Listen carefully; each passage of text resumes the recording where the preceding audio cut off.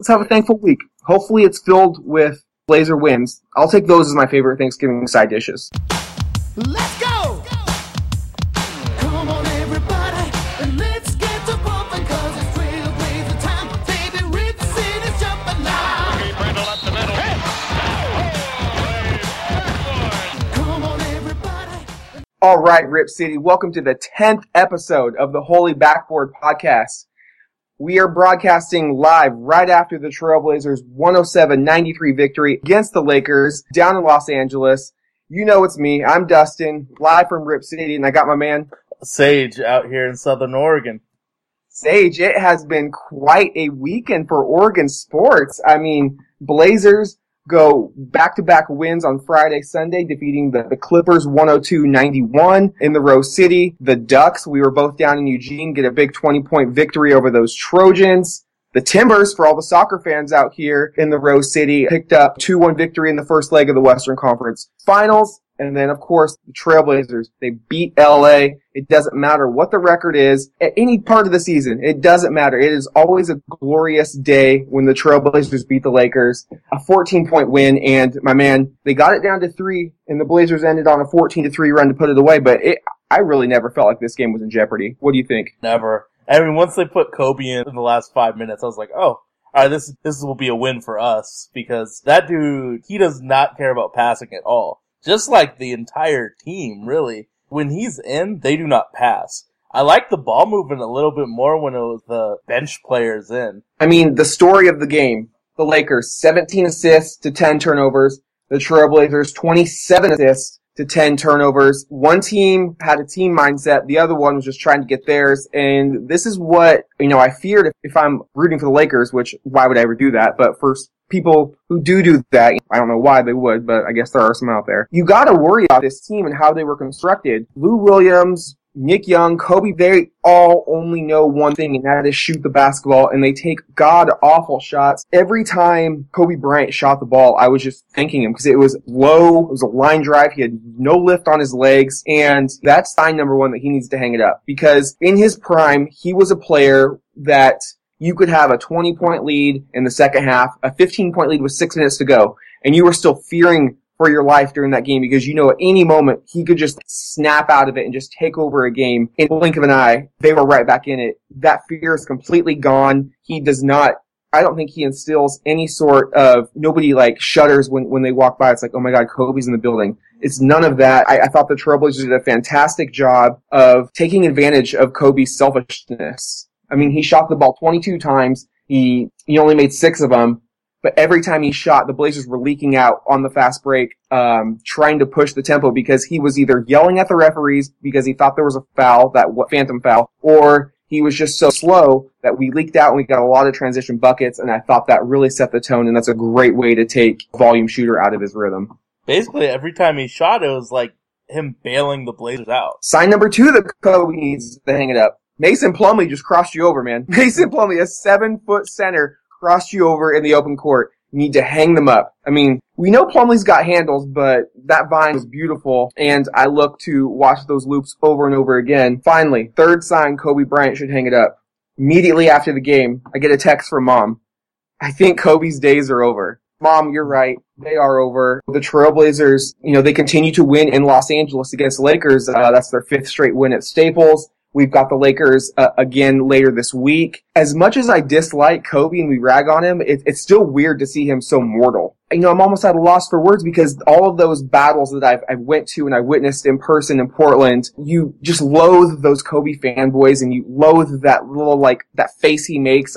It's like an overbite when he gets really excited after making a big bucket, but part of me is going to miss those matchups. So, he does come to Portland twice this year, but you never know with his age, he could get injured. I do not wish injury on anybody, so I hope he stays healthy. But this could be one of the final chances to ever see Kobe and the Lakers in the Rose City. So, take advantage of that. It is the Thanksgiving weekend, so if you're in town, go to the game, cheer on the squad. They're definitely a fun bunch, and I think just getting that victory Friday night against the Clippers really got the monkey off of their back. I could tell that they're a better team than a 7-game losing streak would indicate. You know, you always see that with a bad team. Oh, they're better than a 2-10 record, you know, and it just seems like it's rhetoric and people throw that out there. I really think it was true with this Trailblazer team.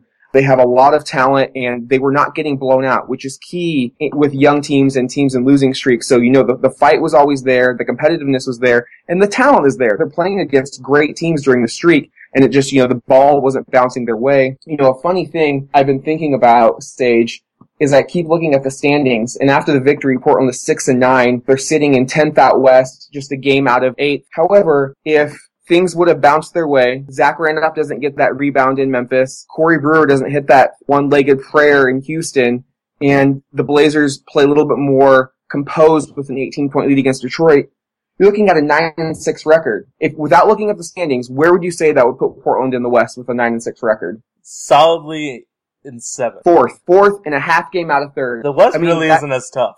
The West really it's not.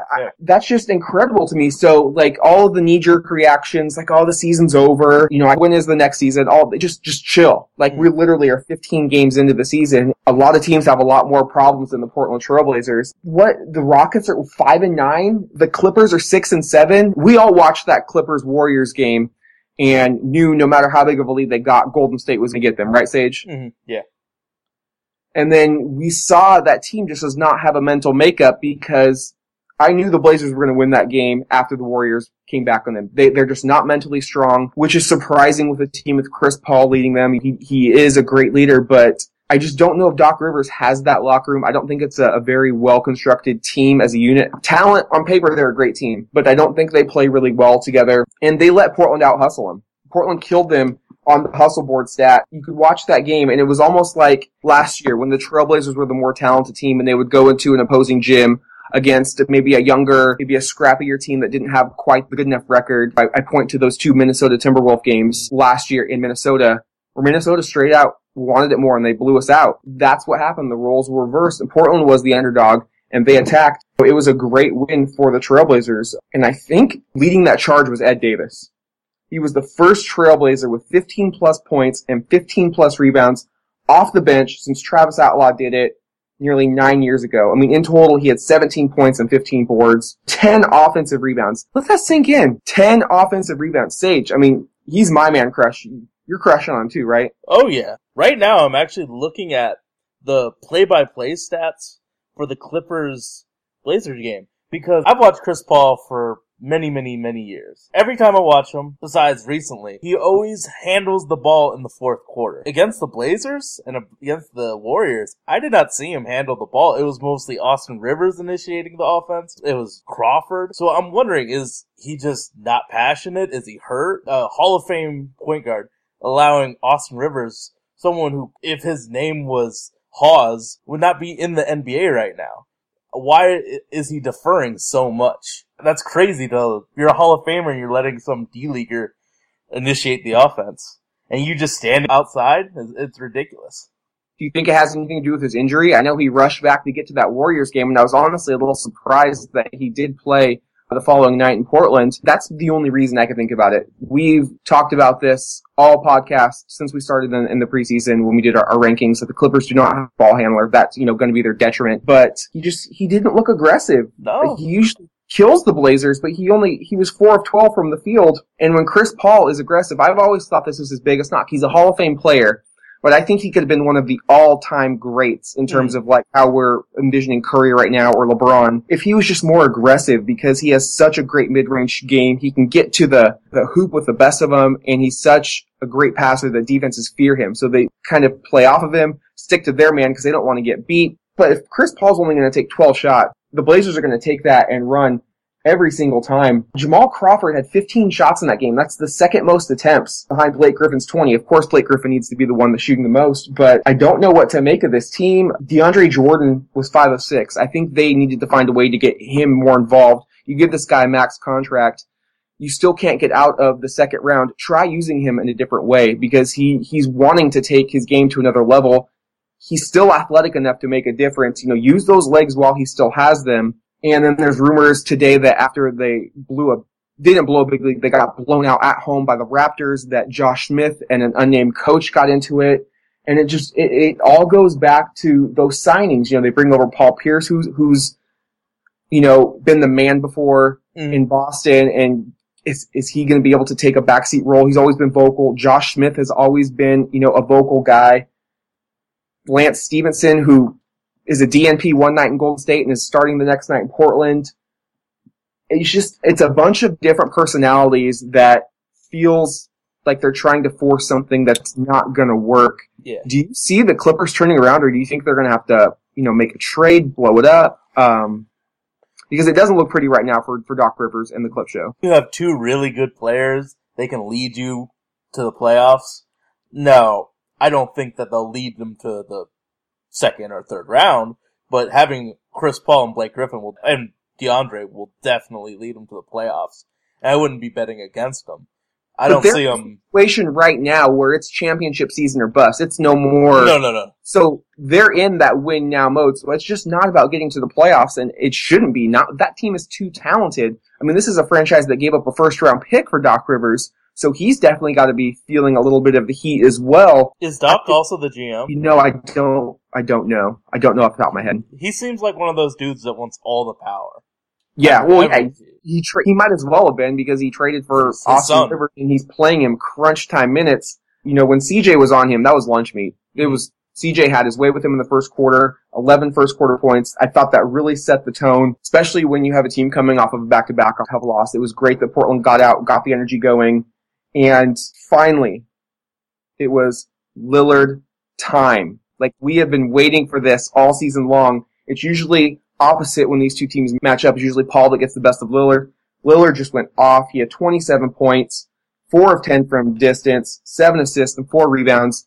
But it was those back-to-back threes where he just pulled up from Wilsonville and the Clippers call timeout. He points to the wrist. Bench is hyped. Crowd's hyped. I'm hyped. It felt like the thumb is finally healed. He's back. And as Dame goes, the Trailblazers go. I was listening to some hip hop, and the song Beast from the East came on the shuffle. I was watching the Blazers game. I was like, Dame really is the Beast from the East Bay. I like it. I like it. I think we should try and make that a hashtag. But yeah, I think he's the Beast from the East Bay, because he's playing outstanding. Even when the thumb hurt, he was still playing outstanding. He's definitely been our warrior, and you just love having a guy like him on your corner.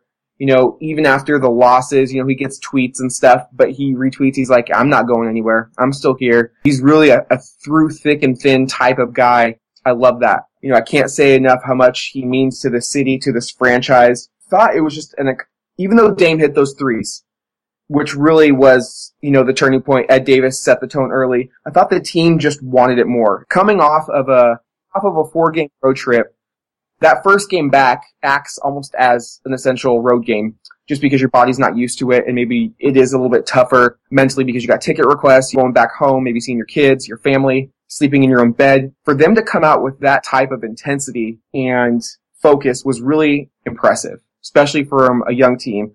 As I mentioned, they killed the hustle board, 66-53. For those that don't know what the hustle board is in the Rose Garden scores, it's rebounds, blocks, and steals. They just dominated the backboards, 55-42, and that's against a team with DeAndre Jordan and Blake Griffin, who can rebound with the best of them. You know, big props to Aminu. You've said he's a great rebounding small forward. You know, that has come to fruition in a big hurry. He had 12 boards. You know, he just fills up the stat sheet, 2 blocks, 1 steal. He did it all that game. So kudos to the Trailblazers for getting that victory. But another Trailblazer who is, I want to kind of quietly dominating, Mason Plumlee. What are your thoughts on him, Sage? I think he's looking fantastic. He has the second highest player efficiency rating on the Blazers right now. And who's Lillard number 1? Lillard's, well, Pat Connaughton's number 1, but I don't really include that. Sample size. Sample size is important. Lillard, Mace, Ed Davis, McCollum, and guess who the 5th one is? Allen Crabbe. Nope. Your boo, Cliff Alexander. Yeah, that's my guy. Another small sample size thing, but still, he's been effective when he's been in. I think Mace is looking like the center of the future for the Blazers. Definitely. And you think about the value we got out of the 23rd pick to get a starting caliber center, and he goes up against DeAndre Jordan, and he's getting 18 points, 10 boards, and he's doing it efficiently. 6 of 9 from the field and 6 of 9 from the foul line. I think the free throws are really making a difference. He did it again tonight. He was 5 of 6 from the line. I guess he didn't have a double. Yes, he did have a double-double. Yes, against the Clippers. So he had back-to-back double-doubles. He goes for 17 and 11. But he adds in 4 assists. His vision, 10 to 15 feet extended from the hoop, is amazing. Ed Davis also was great tonight passing the ball, and then Myers is a fantastic passer. So I love that Terry Stotts is getting the ball in the bigs' hands, out from the hoop and letting our athletes cut backdoor and just, we're getting dunk after dunk, swinging the ball, making the unselfish play. That's what I'm loving to see. And when the Blazers are clicking, they're doing that. They're moving the ball. There's no one-on-one, and, the ball's on a string, and it's going to the next guy as quick as can be until there's a wide open look. I did not know that Davis and Plumlee had this type of vision. We saw a little bit from Myers, but are you surprised? Flabbergasted about Davis. Absolutely flabbergasted about Davis. I mean, he was making quick decisions tonight. Where he got the ball in the paint, he stopped and looked, and he immediately swung it to CJ at the corner for a 3, or it was one of those guys, and he did it all night. And another kind of tweak or twist that they put into the offense was teams have been really blitzing Lillard, especially when he's having nights like tonight, sending 2. And Davis and Plumlee were sometimes setting the pick and rolling, and sometimes they were slipping that pick and diving right to the hoop, getting easy buckets. And I think those are the type of wrinkles the Trailblazers need to keep working in, because while those 2 may not be great with their back to the basket to score in a traditional post offense, they are flat out great at working that pick and roll. So as long as the Trailblazers can get that going, I think that's going to open up everything, and the teams are going to really have to think twice about blitzing Dame. And that's great news for the Trailblazer fans, because if he can go one-on-one, chances are he's going to make the best of that. So, you look at that trade, Plumlee for the 23rd pick, that's a great move. I believe he's only on a $5 billion a year contract. $5 million. Please say million. You said billion. You said billion, and that scared me. Well, he is probably one of the Billionaire Boys Club. We all saw that music video this summer. Oh my God, yo. I get shudders when I hear bad hip hop. I want to know what it is. But when I hear bad hip-hop, everything in my body just feels, this is wrong. Why am I listening to this? And I put in a good, minute 30 listening to that awful song. Oh, I gave it a listen to, which was one time wasn't enough for me. Do you, Mace? As long as you're dropping those dimes, grabbing those boards, and making your free throws, do whatever you want with those music videos. Get that appearance fee, bro. That's right. Back to Lillard a little bit. He had a career-high 13 assists tonight. I mean, he's playing back to where he was at the beginning of the year, and I think his thumb had a lot to do with it. Now that his thumb is healed, he's a threat from 3. There were a couple games during that losing streak where his thumb was really jammed up and he just had no feel for his shot, and he wasn't even looking for the 3. And of course the defense knew that, but now that he's back, he looks pretty close to 100%, 30 points. 13 assists, 6 rebounds, 2 steals. 60 fantasy points. Yeah, of course. He is my favorite Trailblazer in a long time, and another reason is because he just destroys the Lakers. As a Blazer fan, you have to love a big-time player just dominating your longtime rival. They may not consider us rivals. I don't care. They're my most hated team of all time, so the fact that Dame just goes nuts on them endears him to me even more. Let's say that the Lakers were offering anyone on their team. Would you take any of the Lakers players for the Blazers? Well, who do we have to give up, though? Let's say Kaman. Keeping in mind that we have Vonleh that we want to develop and Dame and CJ. Would you want anyone from the Lakers? So let's say this is 2K then, so we don't have to give up too much. I really like Clarkson. I don't know why they're not getting him the ball. He had a great game when they got the ball, but then guys like Lou and Nick and Kobe started shooting it. They went away from him. Again, I think a guy like Julius Randle is going to be good too, but they're not getting them the ball. It's really hard to judge these young Laker rookies. You want to look at a guy like D'Angelo Russell and be like, man, he's really underperforming. But they're not set up for a system that's going to let them succeed. Byron Scott is not a very good NBA coach, and they really have a lot of chuckers. It's not a good mix of veterans you want with your young guys. I think it's going to hamper their development and take them longer to get better. What would Clarkson's role be here? I think he'd be a dynamic 6-man off the bench, man. Because I was thinking that Lou Williams, even though he takes bad shots, No, I want nothing to do with Lou Williams. When this year has been especially bad for him. It seems like role players, when they go to LA, the Clippers and the Lakers, just have awful years, and it diminishes their value to the league. But once they leave LA, they play much better. So Lou Williams has always been an efficient scorer, except this year. So I'm hoping that once he leaves LA, hopefully some of that efficiency will come back, and he'd be a dynamic six-man. He would, but again, in the current Blazer situation, I don't think we need a veteran six-man. This is when we're actually yeah, I could see competing. it. Yeah. I would like him to be able to do a little bit more than just score. I think Clarkson is going to start to become a better distributor. He's got the height. He's going to be a good one. I mean, unfortunately to say, because I don't like anything about the Lakers, but I think he's going to be a good one. What's his player comparison? Jordan Clarkson? Yeah. I couldn't tell you. I think he'll have a Jarrett Jack type of career. See, I think he's... You think he's better? As much as I love Jarrett Jack, I think he's already better at one thing that Jack was just good at a lot of things. He's already a really good scorer for a second-year player. And I think he's only going to get better. I guess if you're just looking straight at his scoring abilities, you know, who's a really good dynamic scorer in the league, who just scores, I think he could be a more efficient Rudy Gay. You know, that's really what he's going to bring to the table a lot. He'll make a couple passes here and there, but I think he's Monte Ellis or something? A poor man's Monte? No, I don't think he's got the athleticism that young Monte had. I mean, he used to just drive on people and make them look silly.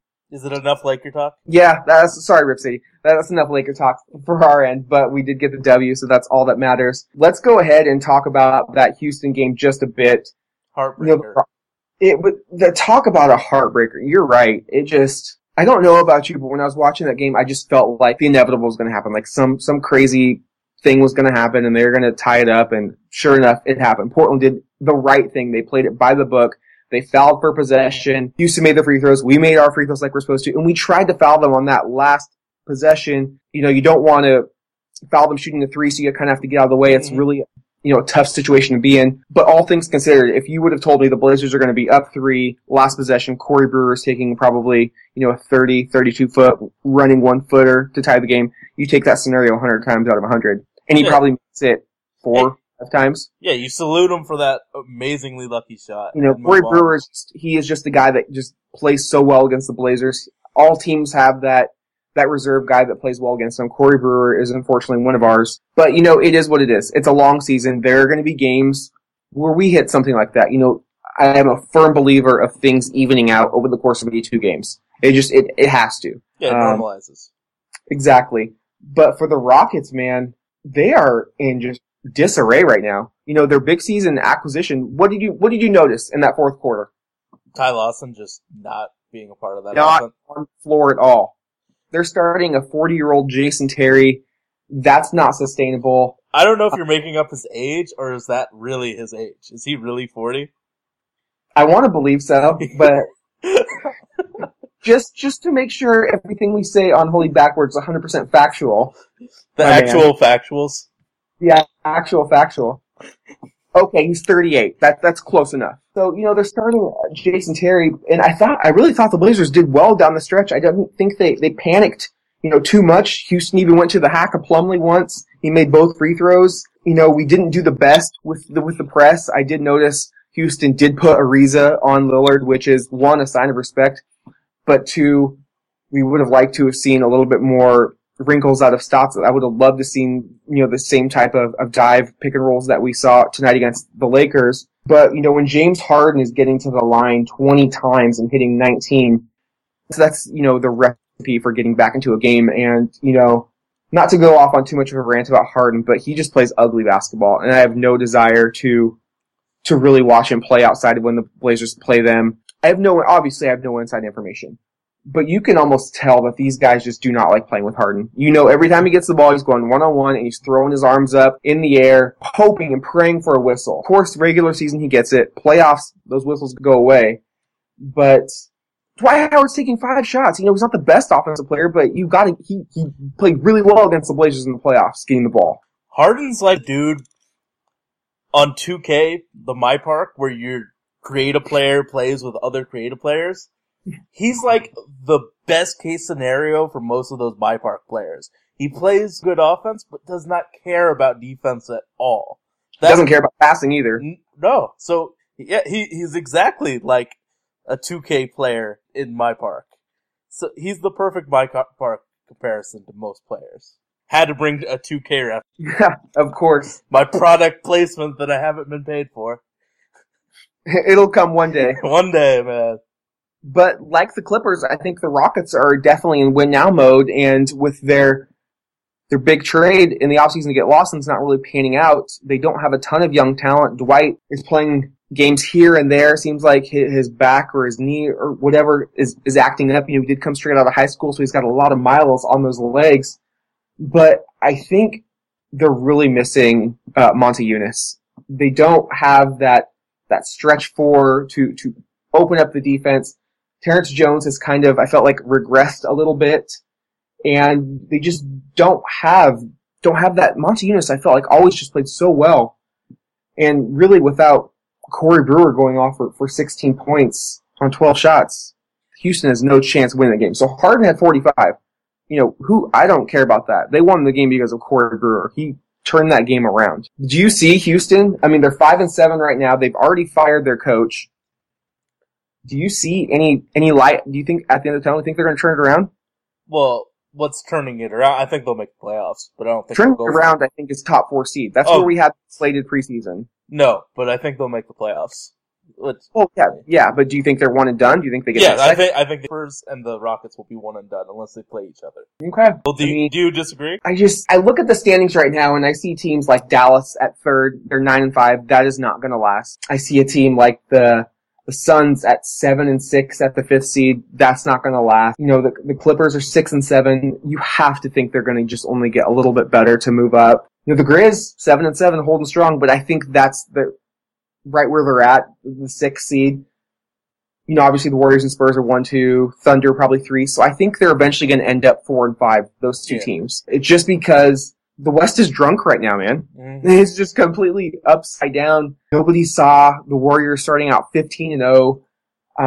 Nobody definitely saw what the Pelicans, I'm sorry, my friend, but go 3-11, even though they did pick up a big win. They do look like they're on the right track, but you would have never guessed they would have started 3-11. No. I will say, I've been waiting for this Anthony Davis to show up. Of course he puts up his points, but the effort, the emotion, rebounding, the block shots weren't there when he was in Portland. Plain and simple wasn't there. So he's actually putting effort in. I see them running, not AD jogging in the back.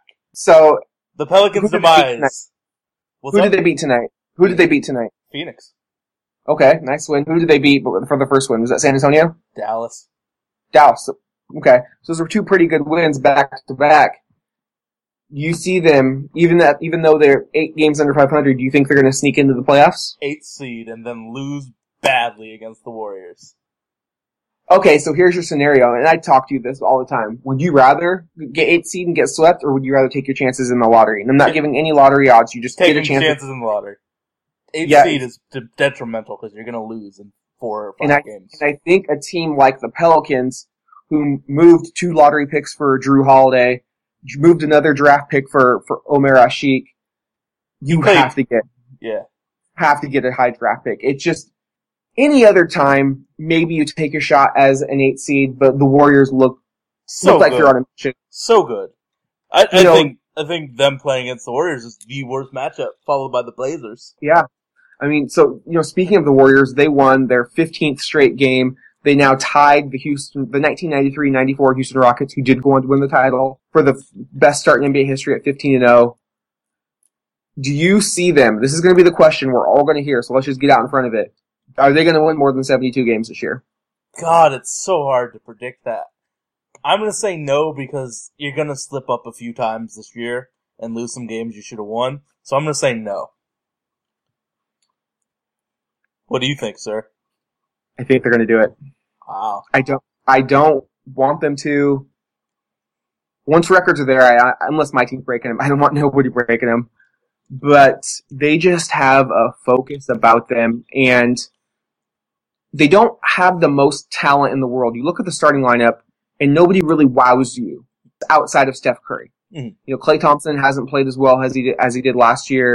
Harrison Barnes is a pretty good 3-and-D player. Draymond Green wows me a little bit. His basketball IQ is off the freaking charts. And his help defense, his man defense, he is just, he is their soul of that team.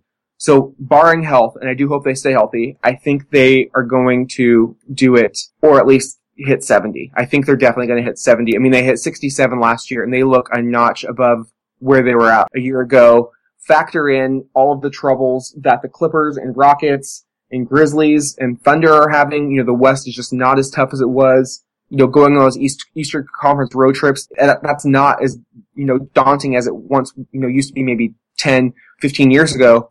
So you can beat up on the East. I think as long as they don't slip up, they're gonna do it. Steph Curry is playing on a Jordan type of level when he's just carrying teams. Mm-hmm. He's the best. I think Larry made a great point on the last podcast where whenever somebody else won the MVP, it was always assumed that LeBron James is the best player in the game.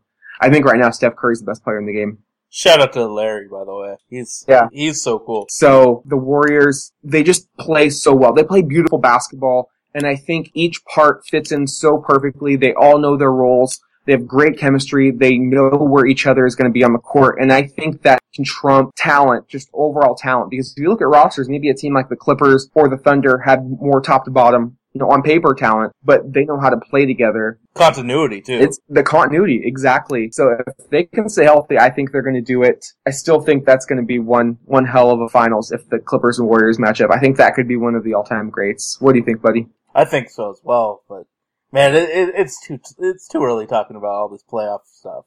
We got to enjoy this regular season. Oh, I'm enjoying it for the Blazers, but I think again, barring health, I think the Cavs and the Warriors, they're on a collision course for a rematch. I would be completely shocked if either team wasn't representing their respective conferences come June. But you're right, it is a little premature. It's still November, not even Thanksgiving yet. So speaking of Thanksgiving, Sage, what is your favorite part, the food? So let's say you have the turkey. What's your favorite side you're going for? What's the dessert? What's your big three? Turkey, stuffing, and mashed potatoes. Okay, I got you. So myself, it seems like it goes year to year. Sometimes it's stuffing, sometimes it's, the mashed potatoes. I really love my mom's candied yams, but my favorite, and maybe it's a little bit of a cop-out answer, but it's the leftovers, but it's not a sandwich. You get a tortilla, you put the mashed potatoes, the gravy, the stuffing, the turkey, the yams, and you get the homemade cranberry sauce. My wife makes an amazing homemade cranberry sauce. It sets it off. You wrap that in tortilla and you got Thanksgiving burritos. Try this, Rip City. You will thank me. It is magical and it will make you just yearn for Thanksgiving year round. Enough food talk. Yeah, we're not like other Blazers podcasts, bro. What are you thankful for basketball-wise? I'm thankful that there's such things as NBA League Pass, because I'd say I watch 5 hours of basketball a day now. So you're a hoops junkie. You got to get your fix. I used to be a hardcore streamer of basketball. Now that I have League Pass put on my Xbox One and watch the NBA League Pass, the second thing is daily fantasy. I think that's the future of fantasy, and being able to watch all the games on League Pass, I have a much clearer idea of what's happening in the world of daily fantasy. You don't have to worry about those viruses either. Exactly. Oh yeah, so that's third. No more viruses on my computer, which I use to edit this wonderful podcast. That's the third thing, is doing this podcast with you. Because, you're my best friend, so being able to talk with you and talk with our fans is definitely the third thing in my top three thankful things. Well, way to steal my thunder. Of course, my best buddy. I love talking hoops with you, no matter whether it's Sunday night, Monday night, whenever. Just hopping online after a Blazers game is awesome. It's so fun. My other thing, I'm thankful for Damian Lillard. You look at franchises like the Brooklyn Nets, who give away their draft picks, and they have nobody that they can lean on right now. Portland has a bona fide superstar who hasn't even hit the prime of his career, already signed up for 5 additional years after this season, fully knowing that the core was getting gutted and they were starting from scratch. Yet he's still wanting to stay in Portland. He loves the fans. He loves the city. And that just makes me so happy. I haven't really loved watching a player like that since Clyde Drexler. So I'm thankful for Dame, and I know that as long as we have him, the franchise is in good hands. Thankful for the listeners. You guys are great. We do this show for you, so keep listening. Any feedback is much appreciated, how we can make this a better experience for you. Speaking of the fan stage, we have a fan question. So, mail time. It comes from our guest last week, Larry, at TBPup22 on Twitter. The man, the myth, the legend. And I think he's got a great question. And I think it's something both of us have been texting about. So he says, what is Henderson's role? Should he take minutes from Crabbe or McCollum? And is he gone by the trade deadline? What do you think Henderson's role is? I think it's to show him off for other teams, but we tell the media that it's to mentor the young guys. But it's really to show him off to other teams. I agree that it's to show him off for other teams. However, I think what they're going to say and what they are doing with him, he is going to be the 9th or 10th guy off the bench, and he's going to come in for matchups. If the Blazers go small, he is a really stocky guard, so he can, use his weight. He's pretty decent in the post. He's probably our best low post player, to be honest. He has a nice mid-range shot. I think we're going to put him in there in situations where maybe a Harkless or a Crabbe are either not having the best shooting night or, again, it's just not the best matchup. I think we're going to see we have so many different players and parts and pieces that Stotts is going to use them in different ways throughout the season. So if he's getting a ton of minutes, it could be because he's getting showcased, but I do think they are really playing the matchup role. So if you play like Tyreke Evans, he'll go in to guard him, or a bigger, more powerful guard. Yeah, I could definitely see that. Because you don't want to put CJ on a bigger guy. No, you don't want to get CJ to get in foul trouble either. Henderson's a veteran. He knows how to guard without picking up fouls. He knows the tricks of the trade. I think he is definitely a valuable asset to this team.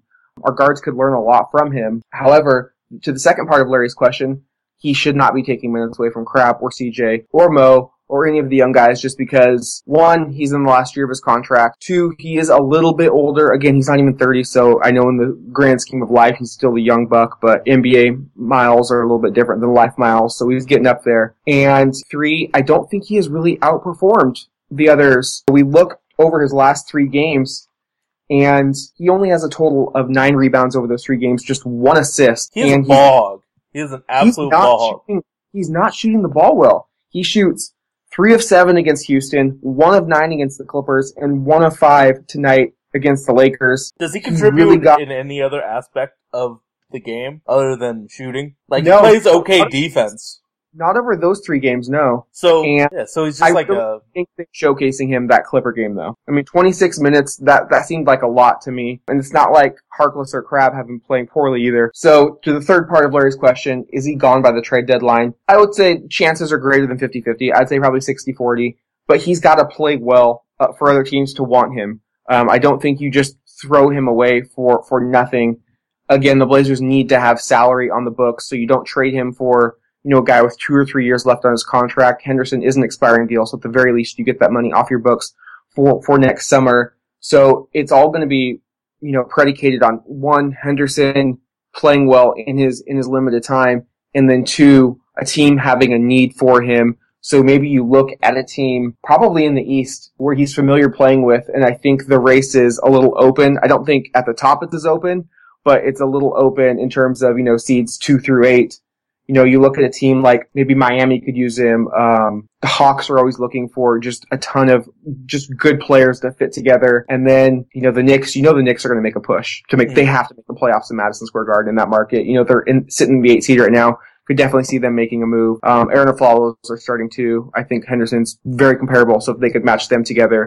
So it's about finding the right partner, but it's also about Henderson upping his play. His player efficiency rating is 3. And I tried to find the 15 is an average player. There is no ranking for someone with a 3 PER. The lowest on the system is 5, and that's next stop D-League, according to Wikipedia. So he's playing so bad that he's worse than a D-Leaguer, a player that isn't even marginal. He shouldn't be on a roster right now the way he's playing. But again, he's a veteran, but right now, he's playing awful. Flashes of what he can do in that second half against that first San Antonio game. He was shooting that mid-range jumper. The shot was pure, and he was dunking. I've heard Mike Rice mention that he just doesn't have his legs back yet. I could see that. He's not getting a ton of time. He did get that 26 minutes, like I said, against the Clippers, but that's still not a lot of run. The only way to get into basketball shape is to play basketball. So give him time. But I think he's going to start performing better. So what do you give the chances of Chris Kaman and Henderson being off this team at the trade deadline? Both? Yes. I would say it's probably about the same, a 60-40. What about one of them? See, I think Kaman's a little bit higher, so I would say about 70-30 for Kaman. Okay. Because that goes back to what Larry said last podcast. Like, he and Neil probably had a talk and said, hey, you're not going to get much run this year. I'm going to try to find you a contender and get you somewhere where you can get a couple more minutes a night because, you're a veteran. You've done a lot of good for us, especially with coaching Myers. It's kind of our way to reward you. Mm-hmm. Okay, buddy. So we predicted, what was it? Did we both predict? No. I did a 2-in-1 week. You said 2-1? Yeah, I did. But none of us, did you have this Lakers game as a win? I had the Lakers and the Rockets. Okay. I think I was the only one that really said the Clipper win, though. So I'm going to take credit for that one. I said 1. I said 1 and 2, but I was... You didn't want to copy me. No, yeah, and I was hoping for 2-1. I definitely said the Rockets would be a win, and it really should have been. The Laker win surprised me. I thought that was just a gut feeling we wouldn't pull it out. And I was thinking during that Laker game, I was like, what are my predictions going to be for the upcoming games? And I was like, you know what? If they win this game, I'm going 3-0. If they lose it, I'm going 1-2. I'm riding that roller coaster because I think this team is a roller coaster, and the only way to get through the season is to ride it a little bit. So upcoming during this holiday week, the Trailblazers get a visit from the Chicago Bulls, who are currently on a road trip. That'll be Tuesday at 7. Then they get a nice long 4-day break. They can spend Thanksgiving with their families, even go Black Friday shopping if that's what they want to. NBA players got to save bucks too. Saturday, the Lakers roll into town at 7. And then Monday, they're back at Staples Center, this time to take on the Clippers at 7:30. So I think the Blazers can go 3-0. Even before that win, I really think they can go 3-0. Derrick Rose hasn't been playing for the Bulls. Portland usually plays them pretty tough in Portland. That's just a feeling game. I can't explain it. Joakim Noah has always played well against us, but he's not really getting too much run, especially he's a little banged up. He's got a lot of miles on his legs. But I think if Aminu can stay out of foul trouble against Jimmy Butler, Portland can keep guys like Aaron Brooks and Kirk Heinrich from hitting the three and getting into the paint and setting up guys like Gasol or Mirotic. Portland's got a very good chance. I think they're going to continue this 2-game win streak. Honestly, the game I fear the most is that Laker game. And here's why. It's because it is that holiday game. You're getting those 4 days off.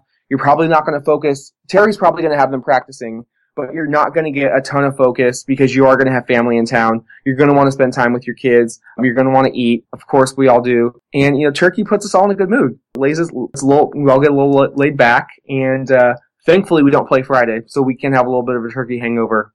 But I think we really got to worry about that game just because, this team did beat them.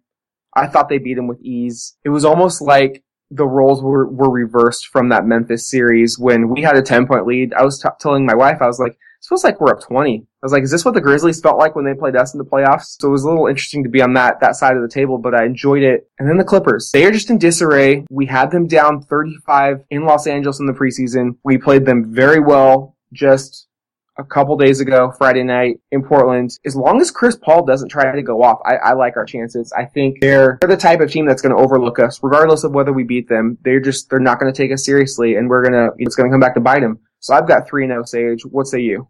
I say we lose to the Bulls because I don't think we'll contain Jimmy Butler, but we'll get the other 2 victories. We would take a 2-in-1 week every week. Oh, for sure. 2-1 puts us at, quick math on a Sunday night, 8-10. 3-0 gets us to 9-9. Everybody that was freaking out over that 7-game losing streak is all of a sudden like, oh, Blazers. Hey, welcome back. Again, it's a long season. I wouldn't be surprised if during the season we have a 7-game winning streak. That's just how this team plays. They're very competitive, but the margin for error just isn't there. Without a low post scorer, without, a third scorer to go along with Dame and CJ. And, those two can't be on every night. If one of those two has an off night, it's going to be tough to find points elsewhere. They're a young team, so a good, savvy veteran team could get them on the road. East Coast trips aren't going to be the same.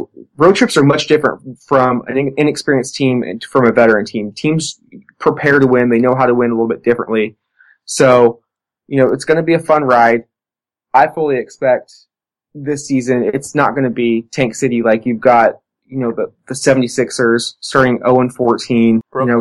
just being awful like Brooklyn and the Lakers when you've only got 2 wins. Let the ping pong balls fall where they may. We both still don't think playoffs, but that's okay. But they're going to be competitive, and they're setting up something great. Whenever you start to build something, you have to have a foundation. They've got that with Lillard, and I think they're finding other building blocks to build around. And like we both said, we thought Mason Plumlee's been fantastic lately, and he's definitely one player that is looking like a solid foundation piece. Have you been watching college basketball? I have. It was just today, and Olga thought I was watching football. She's like, why are you not watching football? I'm like, NFL kind of bores me. And it was Duke and Georgetown. It was a really good game, and she's like, oh, you're scouting. I'm like, got that right. I'm kind of worried about Ben Simmons' range because You don't think he's got 3-point range? he shot 60% from the 2-point and 20% from 3. I think in time that's going to come, but for his skill set, I want to see him slashing, initiating the offense. But, it's so tough to scout college players because you look at a guy like Brandon Ingram, and I was watching that game and I was waiting for him to check in. It seemed like he never played from Duke, and he's, considered a top 10, top 5 prospect. And he's probably going to go there, but that's just because, the hype he had coming in from high school. But in college, coaches aren't just going to play you because you are a 5-star recruit. You've got to earn it, and that's why it is tough to scout. I mean, I do like to see, what they can do, what they can bring. I think a kid who is going to shoot up in this draft is Grayson Allen from Duke. He is small for a 2-guard, but that boy can shoot. And it's not like Jimmer where he's making everything look difficult and shooting from, 35 feet. It's catch and shoot. It's quick. It's like Korver. He made a smart move coming back. He had a great finals run through the tournament, but he is now the man at Duke. If they have a great season, he's definitely going to find a way to sneak himself into the lottery. You always need to bring in, whether you're picking first or 30th, you can find a gem. And that's one way to keep the talent flowing. You need to always have an influx of young players. I know the Trailblazers added a bunch. You always have to keep drafting well. If you look back at the early 90s Trailblazers, that was my childhood, still my most fondest sports memories. How they got rolling is drafted well. They took Sabonis and Petrovic, 86 draft. They got Mark Bryant, I believe, in 88 or 89. Then they drafted Cliff Robinson in the second round. So they already had that core of Jerome, Clyde, Terry. They made trades to get Duck and Buck, but then they drafted the rest of their core, and that really set them up because Sabonis came over, and it was that draft pick. Obviously, it would have led to a title had he come over early on in the early 90s, but by him coming over in 96, that still set us up for that great late 90s, early 2000s run. So a great draft pick like we saw with Damian Lillard and CJ, that just sets your franchise up, for success. So I always like talking draft, regardless of the position. As the season gets a little bit more into it, they've only played like 3 or 4 games. We'll start having our, top 5, maybe a little bit of a big board, but sample size is a little small right now. So, just kind of highlights here and there from the prospects. But I think that'll do it with the draft talk. A great week, like we mentioned, for Oregon sports, and more importantly, for our Trailblazers. Let's have a thankful weekend, Sage. Let's have a thankful week. Hopefully it's filled with Blazer wins. I'll take those as my favorite Thanksgiving side dishes. Alright, Sage, I think that about wraps it up for this 10th episode. We made it to 10 episodes, buddy. Consistency, man. Every week. Every week with that. So, thank you to all our listeners out there. If you want to listen to this podcast or subscribe, you can find us at Stitcher and on SoundCloud at Holy Backboard PDX. If you want to email us, our email is holybackboardpdx@gmail.com, and we are always live and active on Twitter at Holy Backboard. So if you got fan questions, hit us up there. If you want to like some of our tweets, retweets, interact with us, we're always online. We appreciate your support. But man, that's a great Sunday night. Great way to go into the work week, my friend. Beating the Lakers. Trailblazers get it done. 107-93. They got the Bulls coming up on Tuesday. Lakers again Saturday. Both of those games at home, and they wrap up that week Monday night back at Staples against the Clippers. Continue the trend. Beat LA, beat Chicago. They don't want none of the small market stuff. Small market's over everything. Let's go, Rip City. Let's have a thankful week. Hopefully it's filled with Blazer wins. I'll take those as my favorite Thanksgiving side dishes.